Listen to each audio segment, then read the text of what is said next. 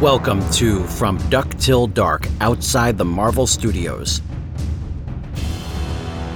An audio celebration of the films based on Marvel Comics characters released before and during the Marvel Cinematic Universe. Enough said. Face front, true believers. This is George Soroy, and welcome to the latest episode of From Duck Till Dark, outside the Marvel Studios.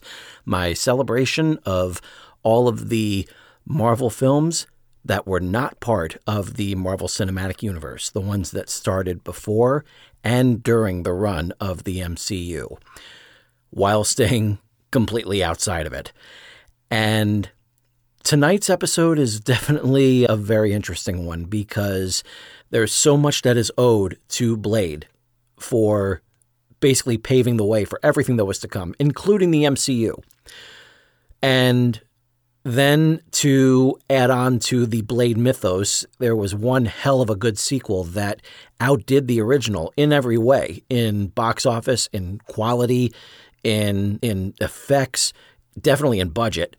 And that got things really solidified. It felt like Blade was going to be the one to lead everyone into this promised land. And then we got Blade Trinity in 2004. The first of a long line of part threes in trilogies that unfortunately became far, far less than the parts 1 and 2. I was really looking forward to liking this one, but it turns out that there was a lot of stuff going on behind the scenes that kept me from doing that. So in 2001, before the release of Blade 2, New Line had made a deal with David S. Goyer to write and produce a third Blade film. So things were definitely moving forward with this becoming the third part of a potential trilogy. They were in talks with the German director who would eventually go on to direct the film Downfall about Adolf Hitler. And then in August of 2003, Ryan Reynolds was in negotiation to join the film. And with the thought that he would eventually become the star in a spin-off. So here's the big problem here. This is not going to be the last time that a Marvel property is dealing with this sort of idea, which is focusing on what's to come after this film instead of focusing on this film. That is the big problem. That is the real big problem that really kind of sinks Blade Trinity. They were looking at Blade Trinity as the launching pad for another franchise, instead of focusing on what this should have been all along, which is the last film in a trilogy. When you're doing the last film in a trilogy, you want to make sure you stick that landing. There are way too many instances in Hollywood where you have this situation where the producers, the writer, the director, whoever, the star, is thinking about what's to come afterwards instead of just focusing on the here and now. It's very much in the lines of Yoda. All his life as he looked away to the future, to the horizon, never his mind on where he was, what he was doing. That is something that every writer, director, producer of a sequel, or at least like the first part of a series, needs to remember, because nothing happens. So the main thing with this one, and I would actually say that if you were going to take a look at the theatrical film or the director's cut that's on DVD, just go ahead and see the extended director's cut. Overall, I think it's a better film, but not by too much. It's a little jarring to see so many comedic actors in this film. That definitely was a choice because there were so many of them involved in this. You have John Michael Higgins as a psychologist who, as we find out, is a familiar, a human working with vampires. You have Parker Posey, the indie darling, as Danica Talos, the main villain, or the semi-lead villain. I'm going to get to the lead villain. And she is basically like playing a harder version of herself, of that same sort of just a very Parker Posey-esque type of performance. And in some cases it works. I do love her delivery when she says, I love your tattoos. They mean anything? When she says that's a blade later on. But overall, I feel like her character feels a little distant from everything, which is a real problem here because this is supposed to be the biggest threat. And she's not playing it as the biggest threat. She's playing it as someone who's almost making fun of the material and just making light of it. And that's not what should be happening. This is the third film in a trilogy where everyone else has been dialed into this. And you have Danica Talos, who is basically kind of the best of what's left in the vampire world, which is why she and her cohorts go ahead and dig up the grave of Dracula to be like their guiding light. It kind of reminded me of Dr. Mindbender in G.I. Joe coming up with the concept of creating Serpentor, a new Cobra Emperor, just to replace Cobra Commander. It was basically what they were doing. They realized that they were not going to be enough to defeat Blade. And so because of that, it just felt like they are looking for someone to lead them. But at the same time, they do show some sort of competence at the beginning of the film when they frame Blade for murder, which I thought was pretty inspired. The way that was done. And the big raid that took place when the military gets called in, they track down Blade. They're able to apprehend him. And at the same time, they're able to kill off Whistler. Whistler goes in and gives his life so that way Blade can escape. And that winds up not really working, which really kind of puts the exclamation point on why Whistler should have stayed dead after the first film anyway. You bring him back in the second one just to kill him again in the third one? That doesn't work for me. And apparently that didn't work for a lot of people either.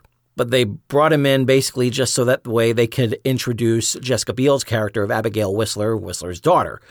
And she also became a bit of an issue as well because the main thing that they put in there is that before going into battle, Abigail goes through her iTunes playlist and loads up her iPod so that way she can listen to it while she's fighting. And I know they wanted to say, wow, that shows what a great badass she is. She doesn't even have to have all of her faculties in order to take someone out.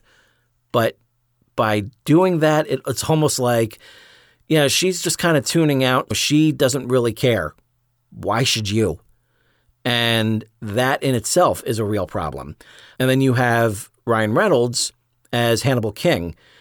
And this was Ryan's first role in a Marvel movie. Obviously, we know where he would eventually wind up in the role that was absolutely meant for him. So consider this Wade Wilson version 1.0. And he has his moments, but especially his moment when they first frees Blade from the police. But at the same time, it also feels like he's there to crack some jokes, just like so many other people in this film. Like I said, you have John Michael Higgins, you have Ryan Reynolds, you have Jessica Biel, who was lit before this in the rom-com Summer Catch.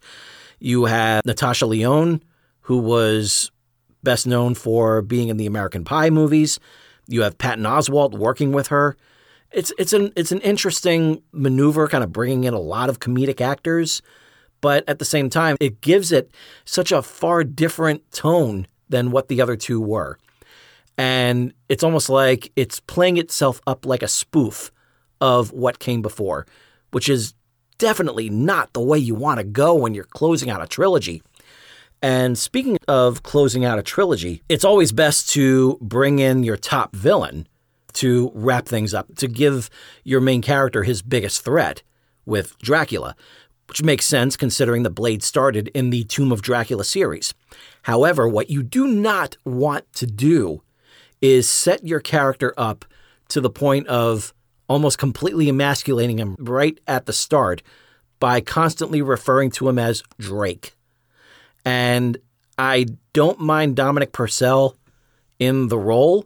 I feel like there are times when he does show a little bit of menace, but I also feel like he was definitely undercut in this role. He was basically there for just to set up jokes, lashing out and saying how his character has been watered down and how vampires have become the source of fun. The whole Hot Topic scene was absolutely embarrassing. And I just don't get what the hell David S. Goyer was trying to do with this one.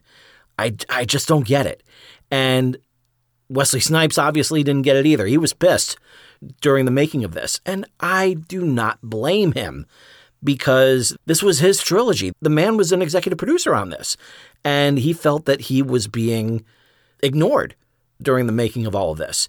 And his character was very much ignored through so much of this. So overall, I felt like this one really missed the mark. I was looking forward to really enjoying this and being the final chapter in this trilogy, and then really kind of closing the book and moving on to something else. What I didn't expect was this to be like an episode in a sitcom that introduces new characters for the sake of getting them spun off into their own show the very next episode. Yeah, that's kind of the way that this felt. It felt way too sitcom-y, especially considering all the comedic actors that are a part of this. This was a definite letdown. I felt like New Line did Blade wrong. I felt like Marvel did Blade wrong by allowing this to happen.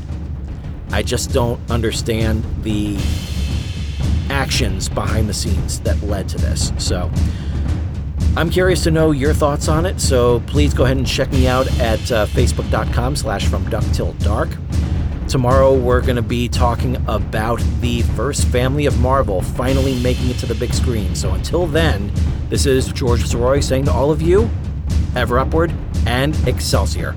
I'll see you tomorrow.